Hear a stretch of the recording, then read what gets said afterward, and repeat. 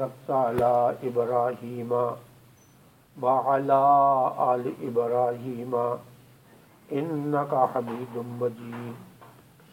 أعوذ بالله من الشيطان الرجيم. بسم الله الرحمن الرحيم. إن الله عنده علم الساعة وينزل الغيث ويعلم ما في الأرحام وما تدري نفس ماذا تكسب غدا وما تدري نفس بأي أرض تموت إن الله عليم خبير. إن الله عنده علم الساعة، بے شک اللہ رب العزت ہی کے پاس ہے علم قیامت کا. وَيُنَزِّلُ الْغَيْثَ، اور وہی اتارتا ہے بارش کو. وَيَعْلَمُ مَا فِي الْأَرْحَامِ، اور وہی جانتا ہے جو کچھ رحموں کے اندر ہے. وَمَا تَدْرِي نَفْسٌ مَاذَا تَكْسِبُ غَدًا، اور نہیں جانتا تو اور نہیں جانتا کوئی نفس ماذا تکسب غدا، کہ کیا کرے گا کل کو. وما تدری نفس، اور نہیں جانتا کوئی نفس بأی ارض تموت، وہ کس زمین میں مرے گا. ان اللہ علیم خبیر، بے شک اللہ رب العزت علم والا اور خبر والا ہے.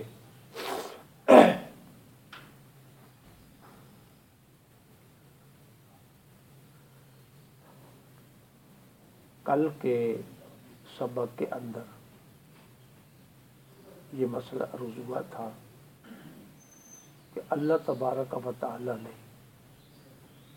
ایک ایسے دن سے یعنی کہ ڈرایا ہے کہ جس دن ظاہری اسباب کے تحت انسان کو اپنی اولاد پر بڑا اعتماد اور بڑا بھروسہ ہوتا ہے، اپنے خاندان اور قبیلے پر انسان کو بڑا بھروسہ ہوتا ہے، اپنے بھائیوں پر، دیگر رشتہ داروں پر بڑا ناز بھی ہوتا ہے، بڑا اعتماد بھی ہوتا ہے کہ لوگ کہتے ہیں قوت بازو اس کی بڑی مضبوط ہے، اس کی پیٹھ بڑی مضبوط ہے کہ اس کے پیچھے بہت سارے اس کے افراد معاون اور ہمدرد موجود ہیں. یہ تو دنیاوی معاملات ہیں، کوئی تعاون کرے گا نہیں کرے گا، لیکن بصورت ظاہری اسباب کے تحت انسان کے ذہن میں یہ بات آتی ہے کہ اللہ نے اولاد دی ہوئی ہے، مشکل وقت میں اولاد کام آئے گی، یا میرے بھائی بند ہیں، رشتہ دار ہیں، خیش قبیلہ ہے، برادری ہے، وہ کسی مشکل وقت میں میرے کام آئے گی. تو قرآن مجید نے یہ ارشاد فرمایا ہے ایک ایسا وقت بھی آنے والا ہے، ایک ایسی حالت بھی پیش آنے والی ہے کہ جو وہ حالت ہر کس و ناکس کو پیش آئے گی، ہر ایک کو اس مقام سے گزرنا ہوگا. باوجود اولاد ہونے کے یعنی کہ اولاد کام نہیں آئے گی، باوجود رشتہ دار ہونے کے رشتہ دار کام نہیں آئیں گے. نفس النفسی کا عالم ہوگا، ہر انسان کو اپنی جان کی فکر لائق ہوگی اور ہر ایک انسان انہی تفکرات میں یہ کہ ڈوبا ہوا ہوگا. تو فرمایا وَلَا مَوْلُودٌ وَجَازٍ عَنْ وَالِدِهِ شَيْئًا، کہ بیٹا باپ کے بدلے رتی بھر کام نہیں آئے گا. یہی صورت یعنی کہ باپ کی ہوگی کہ اگر مؤاخذہ ہے تو پھر باپ اپنے بیٹے کے مقابلے میں رتی بھر کام نہیں آئے گا. ہاں جی، اور پھر معاملہ ایسا ہے کہ بال کی کھال اتاری جائے گی. یہ مثلا کچھ سوال ایسے ہوں گے جب تک انسان ان سوالوں کا جواب نہیں دے سکے گا، نہیں دے گا، اس وقت تک وہ اس جگہ سے قدم نہیں اٹھا سکے گا. لا محالہ اس کو منفی یا مثبت وہ جواب دینا پڑے گا.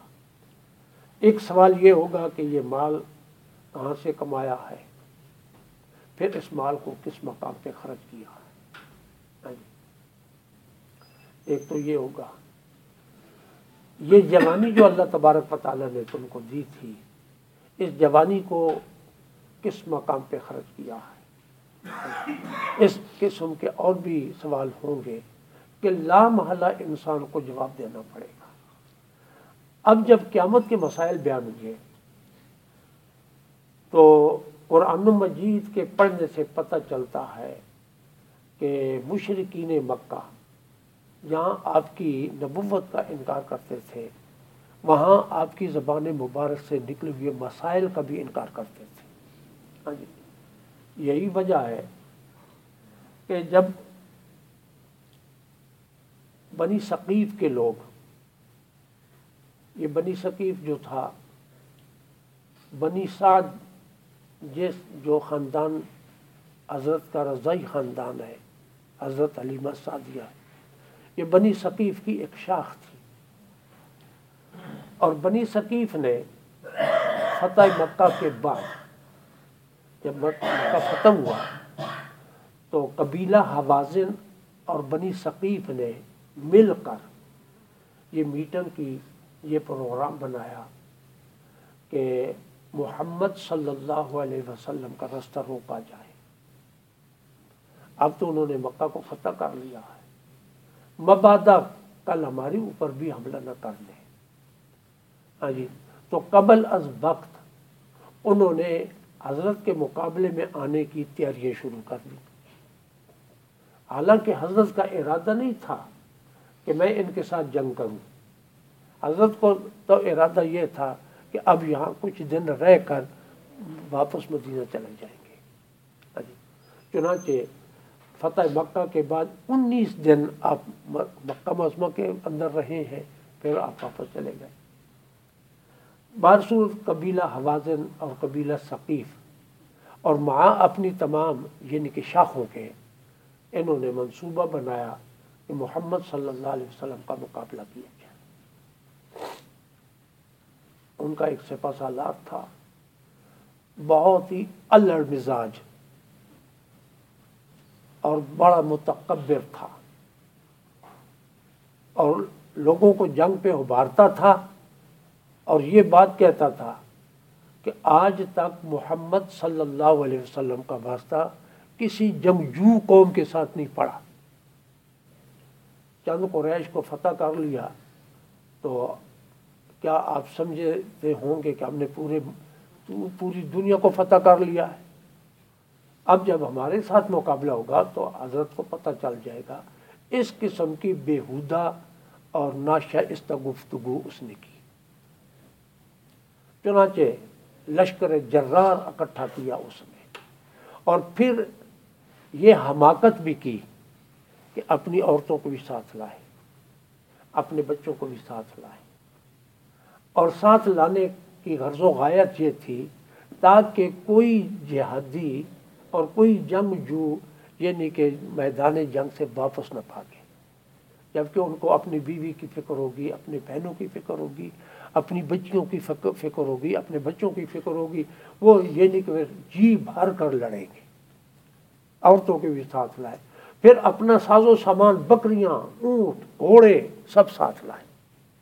ہاں جی، جب اللہ تبارک و تعالیٰ دینا چاہے نا، ہاں جی، تو اس طرح دیتے ہیں۔ اب جنگ شروع ہوئی، اللہ تبارک و تعالیٰ نے اس جنگ میں آقا نامدار صلی اللہ علیہ وسلم کو بڑی فتح عطا فرمائی، نمایاں طور پہ فتح عطا فرمائی، اور ایسی فتح کہ بے شمار ان کے جانور حضرت کے قابو میں آ گئے مال غنیمت کے طور پہ، بے شمار بکریاں آ گئیں، بے شمار اونٹ آ گئے، سونا چاندی، اور بے شمار یعنی کہ قبیلہ حوازن کے مرد و زن گرفتار ہو گئے، اور اسی طرح بنی سعد کے بے شمار آدمی گرفتار ہو گئے۔ حضرت نے بڑا انتظار کیا کہ ان کے وہ رسا آئیں اور اپنا مال بھی چھڑا کر لے جائیں اور اپنے قیدی بھی چھڑا کر لے جائیں، ہم ان کو چھوڑ دیں گے۔ بڑا انتظار کیا، لیکن وہ لوگ نہ آئے۔ تو نبی کریم صلی اللہ علیہ وسلم نے یعنی کہ وہ سارا مال تقسیم کر دیا، اور جو جنگی قیدی تھے وہ بھی تقسیم کر دیے۔ اب جنگی قیدی تقسیم ہونے کے بعد قبیلہ حوازن کے سردار آ گئے اور بنی ثقیف کے لوگ بھی آ گئے، حضرت کے ساتھ گفتگو کی تو آپ نے فرمایا میں نے تمہارا بڑا انتظار کیا ہے کہ تم آتے اپنے قیدی بھی چھڑا کر لے جاتے، اپنا مال بھی واپس لے جاتے۔ اب یہ ہے کہ میں تمہیں دو چیزوں کا اختیار دیتا ہوں، یا اپنے قیدی چھڑا لو تو یا مال واپس لے لو۔ ہاں جی، اگر قیدی چھڑاتے ہو تو مال واپس نہیں کرتے، مال واپس لینا چاہتے ہو تو قیدی نہیں چھوڑتے۔ ہاں جی، تو قبیلہ حوازن کے لوگ کہنے لگے حضرت وہ کیسے حالت ہوگی کہ کچھ آپ کی رضائی پھپھیاں باندھیاں ہوں گی، کچھ آپ کی رضائی بہنیں باندھیاں ہوں گی، کچھ آپ کی رضائی خالہ جو ہیں وہ باندھیاں ہوں گی، کچھ آپ کے رضائی رشتہ دار غلام ہوں گے، یہ کیسی کیفیت ہوگی؟ ہم اپنے قیدیوں کو واپس کرتے ہیں۔ نبی کریم صلی اللہ علیہ وسلم فرماتے ہیں تمہارے قیدی ہم واپس کرتے ہیں، اور جو مال تقسیم ہو چکا ہے، جو مال بنی ہاشم کو ملا ہے یعنی کہ حضرت کے اپنے خاندان کو، فرمایا وہ مال بھی ہم تمہیں واپس کریں گے۔ باقی جو مال باقی مجاہدین میں تقسیم ہو چکا ہے میں ان کو کہوں گا کہ وہ مال واپس کر دیں، لیکن اگر کسی نے واپس نہ کیا تو میں جبر و اکراہ نہیں کروں گا۔ ہاں جی، کیونکہ وہ مال تقسیم ہو چکا ہے۔ ہاں بنی ہاشم کے پاس جو مال ہے من نوحن ہم تم کو واپس کریں گے۔ جو بات آپ کو بتلانا ہے وہ یہ ہے کہ اب نبی کریم صلی اللہ علیہ وسلم کے جو رضائی والد تھے حضرت حارث، جو حضرت علیمہ سعدیہ کے شوہر تھے، یہ جب بیعت کے لیے آتے ہیں نا، مسلمان ہو گئے بیعت کے لیے آتے ہیں تو حضرت کے دست مبارک پر اسلام کی بیعت کرتے ہیں، اور سوال یہ کرتے ہیں کہ حضرت یہ بات تو ہمیں سمجھ آ گئی ہے کہ واقعی اللہ وحدہ لا شریک ہے، اس کا کوئی شریک نہیں، یہ بات سمجھ آ گئی ہے، لیکن حضرت یہ بات اب تک سمجھ نہیں آ رہی کہ مرنے کے بعد پھر دوبارہ ہم کس طرح زندہ ہوں گے، یہ بات نہیں سمجھ آ رہی۔ تو نبی کریم صلی اللہ علیہ وسلم نے اس سوال کا جواب بڑے جلال کے ساتھ دیا۔ جلال کے ساتھ دیا کہ حضرت حارث کو یوں کلائی سے پکڑا نا تو پکڑ کر یہ بات کہی وہ وقت آئے گا، وہ وقت آئے گا میں یوں تیرے بازو سے پکڑ کر تجھے یہ بات کہوں گا کہ یہ قیامت ہے۔ تو کہتا ہے کہ حضرت وہ تو اپنے وقت پہ آئے گی، مجھے مشاہدہ ہو گیا ہے، ہاں جی بالیقین وہ قیامت آئے گی۔ اب جب فرمایا کہ ولا مولود وجاز والدہ، کوئی بیٹا کسی باپ کے کام نہیں آئے گا، کوئی باپ کسی بیٹے کے کام نہیں آئے گا، تو یہ تو قیامت کا مسئلہ ہے۔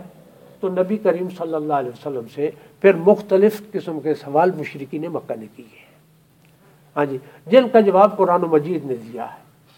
فرمایا کہ ہر آدمی بشمول تمام انبیاء کے، بشمول تمام فرشتوں کے، بشمول تمام اولیاء کرام کے، ہر آدمی کو اپنے مبدا اور اپنے منتہا کا علم نہیں۔ ہاں جی، اب دیکھیں حضرت کا بچپنا ہے،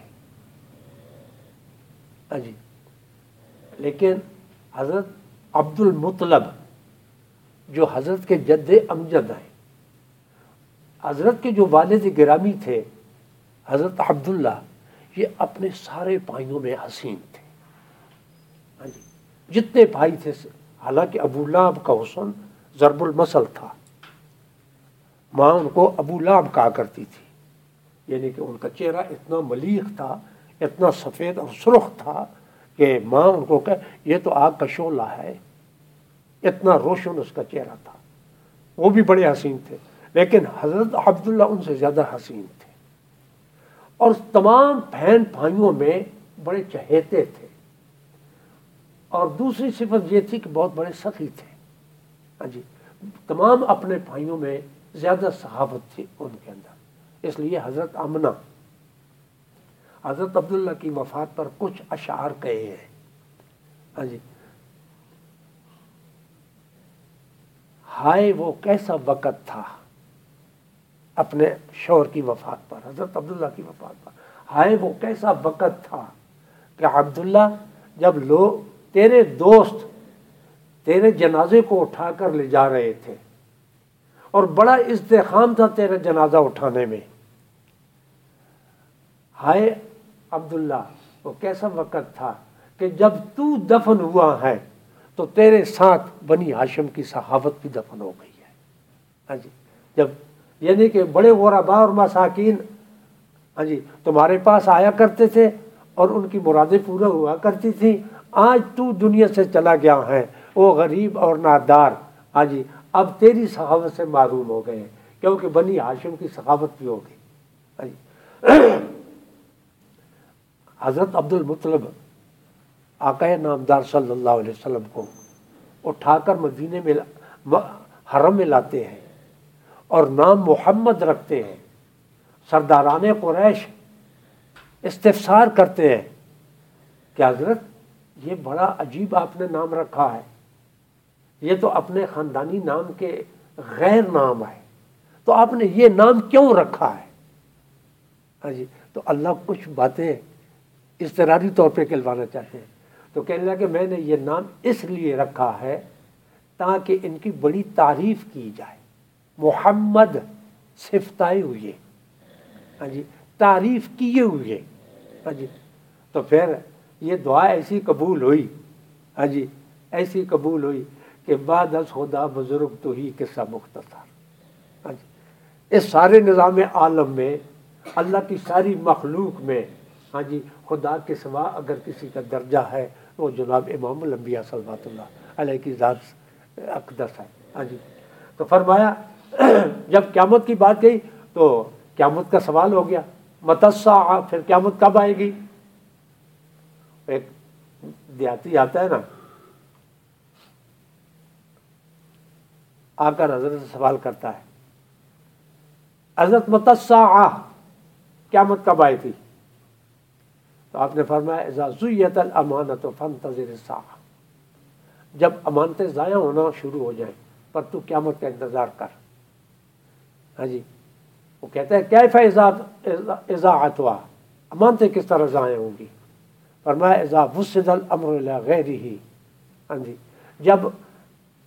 جب یعنی کہ کام نااہل لوگوں کے سپورٹ کر دیے گئے، بس تو اس وقت سمجھ کے قیامت آ گئی ہے. اب حالات دیکھ لیں محترم. تو فرمایا ان الساعۃ ان اللہ عندہ علم الساعہ، قیامت کی آمد کا علم سوائے اللہ کے اور کسی کو نہیں ہے. ہاں جی، ہاں کچھ علامات ہیں، جس طرح کہ حدیث قدسی آتی ہے، اس حدیث کا نام ہے حدیث جبرائیل. ہاں جی، وہ حضرت جبرائیل انسانی شکل میں آئے حضرت کے پاس، کچھ سوال کیے. ایک سوال یہ کیا کہ یا محمد اخبرنی عن الساعۃ، تو اس کا جواب حضرت نے یہ دیا کہ مل مسئول عنہا بعلم من السائل، جتنا قیامت کے آمد کا علم سائل کو ہے اتنا ہی علم مسئول عنہ کو ہے. یعنی کہ جس طرح سائل نہیں سمجھتا، اس کو نہیں پتا قیامت کب آئے گی، مسئول عنہ کو بھی پتہ نہیں قیامت کب آئے گی. پھر حضرت جبرائیل امین کہتے ہیں اچھا جی چلو کچھ ان کے نشان بنا دیں کہ قیامت آئے گی تو ان کی نشانیاں کیا ہوں گی. حضرت نے فرمایا ہاں، جب تو دیکھے نا اونٹوں کے چرانے والے، ننگے پاؤں چلنے والے، ہاں جی بکریوں کے چرانے والے، یتطاولون فی البنیان، مکان بنانے میں ایک دوسرے سے سبقت لے جاتے ہوں، فلاں کے 2 منزل مکان میں 3 منزل بناؤں گا، فلاں کا 3 منزل میں 4 منزل بناؤں گا، ہاں جی 5 منزل 6 منزل آگے بڑھتے جائیں تو بس سمجھیے قیامت آ گئی ہے. ہاں جی، ایک علامت یہ بیان فرمائی. دوسری علامت یہ بیان فرمائی کہ جب بیٹی اپنی ماں کو جنم دے ہاں جی، یا باندی اپنی مالکہ کو جنم دے. یہ مالکہ کو جنم دینا یہ تو ذرا تفصیلی بات ہے.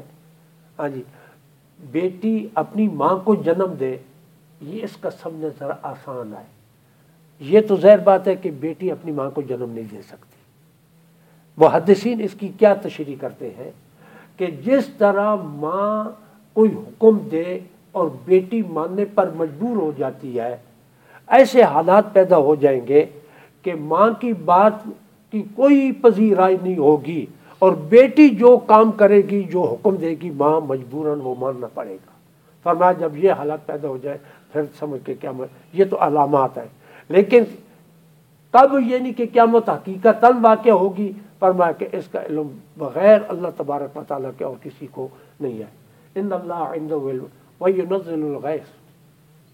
ہاں جی، لوگ اس استسقاء پڑھتے ہیں، دعائیں کرتے ہیں. ہاں جی، یا اللہ تو بارش عطا فرما، اے اللہ تو بارش عطا فرما، اللہ تو بارش عطا فرما. پھر اللہ تبارک و تعالیٰ اپنی قدرت کاملہ کے ساتھ سمندر سے بخارات اٹھاتے ہیں، ہمیں نہیں پتہ چل رہا. ہاں جی، وہ بخارات اڑ رہے ہیں، اوپر جا کر وہ جمع ہو رہے ہیں، منجمد ہو رہے ہیں. ہاں جی، پھر اتنے بھاری بادل اللہ تبارک و تعالیٰ اپنی قدرت کاملہ کے ساتھ، یہاں بارش کی ضرورت ہوتی ہے. فَسُقْنَاهُ إِلَىٰ بَلَدٍ مَّيِّتٍ فَأَحْيَيْنَا بِهِ الْأَرْضَ بَعْدَ مَوْتِهَا كَذَٰلِكَ النُّشُورُ. جس طرح ہم نے بارش برسا کر زمین میں پڑی ہوئی بیج کو اگا دیا ہے، اسی طرح ایک وقت آئے گا ہم تم کو قبروں سے نکال کر اپنے سامنے حاضر کر دیں گے. كَذَٰلِكَ النُّشُورُ. اچھا، وَيُنَزِّلُ الْغَيْثَ وَيَعْلَمُ مَا فِي الْأَرْحَامِ. اور کوئی نہیں جانتا کہ رحموں کے اندر نر ہے مادہ ہے، سعادت مند ہے بدبخت ہے، آگے جب وہ تولد ہوگا تو وزیر بنے گا یا فقیر ہوگا، محتاج ہوگا یا غنی ہوگا. ہاں جی، وہ ایک پنجابی کا شاعر کہتا ہے کہ ایک باپ کے دو بیٹے، قسمت دونوں کی ہے جدا. ایک ہے بادشاہ وقت کا اور ایک ہے گدا کا. یعنی کہ ایک گدا مانگ رہا ہے اور ایک جو ہے اس کو اپنی دولت کا بھی پتہ نہیں کتنی دولت ہے.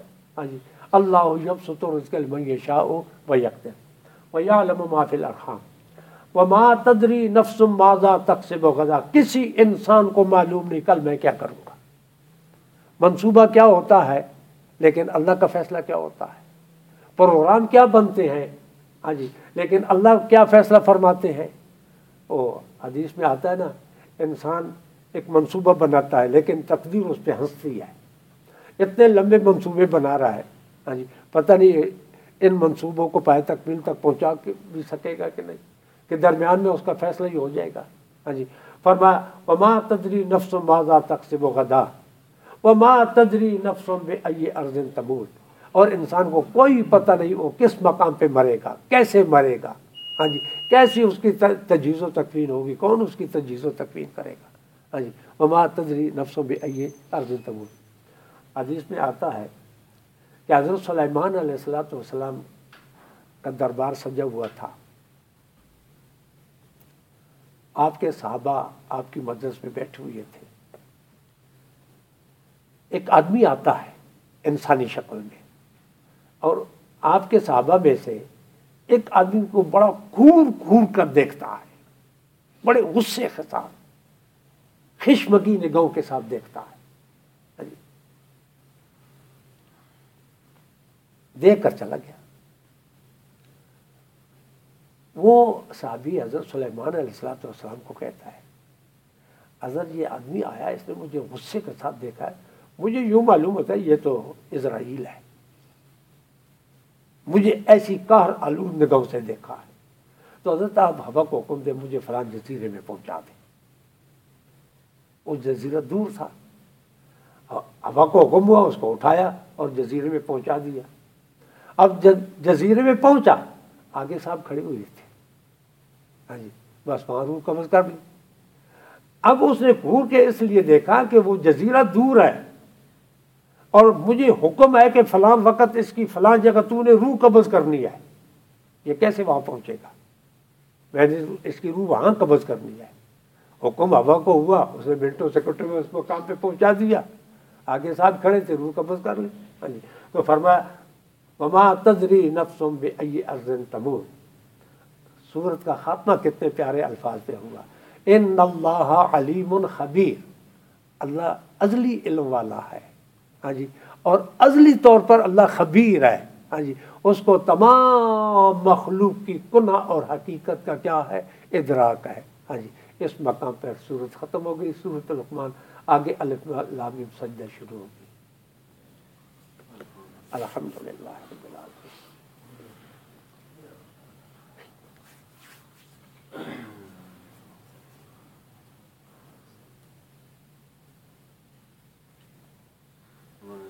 اے اللہ تو میرے بچوں،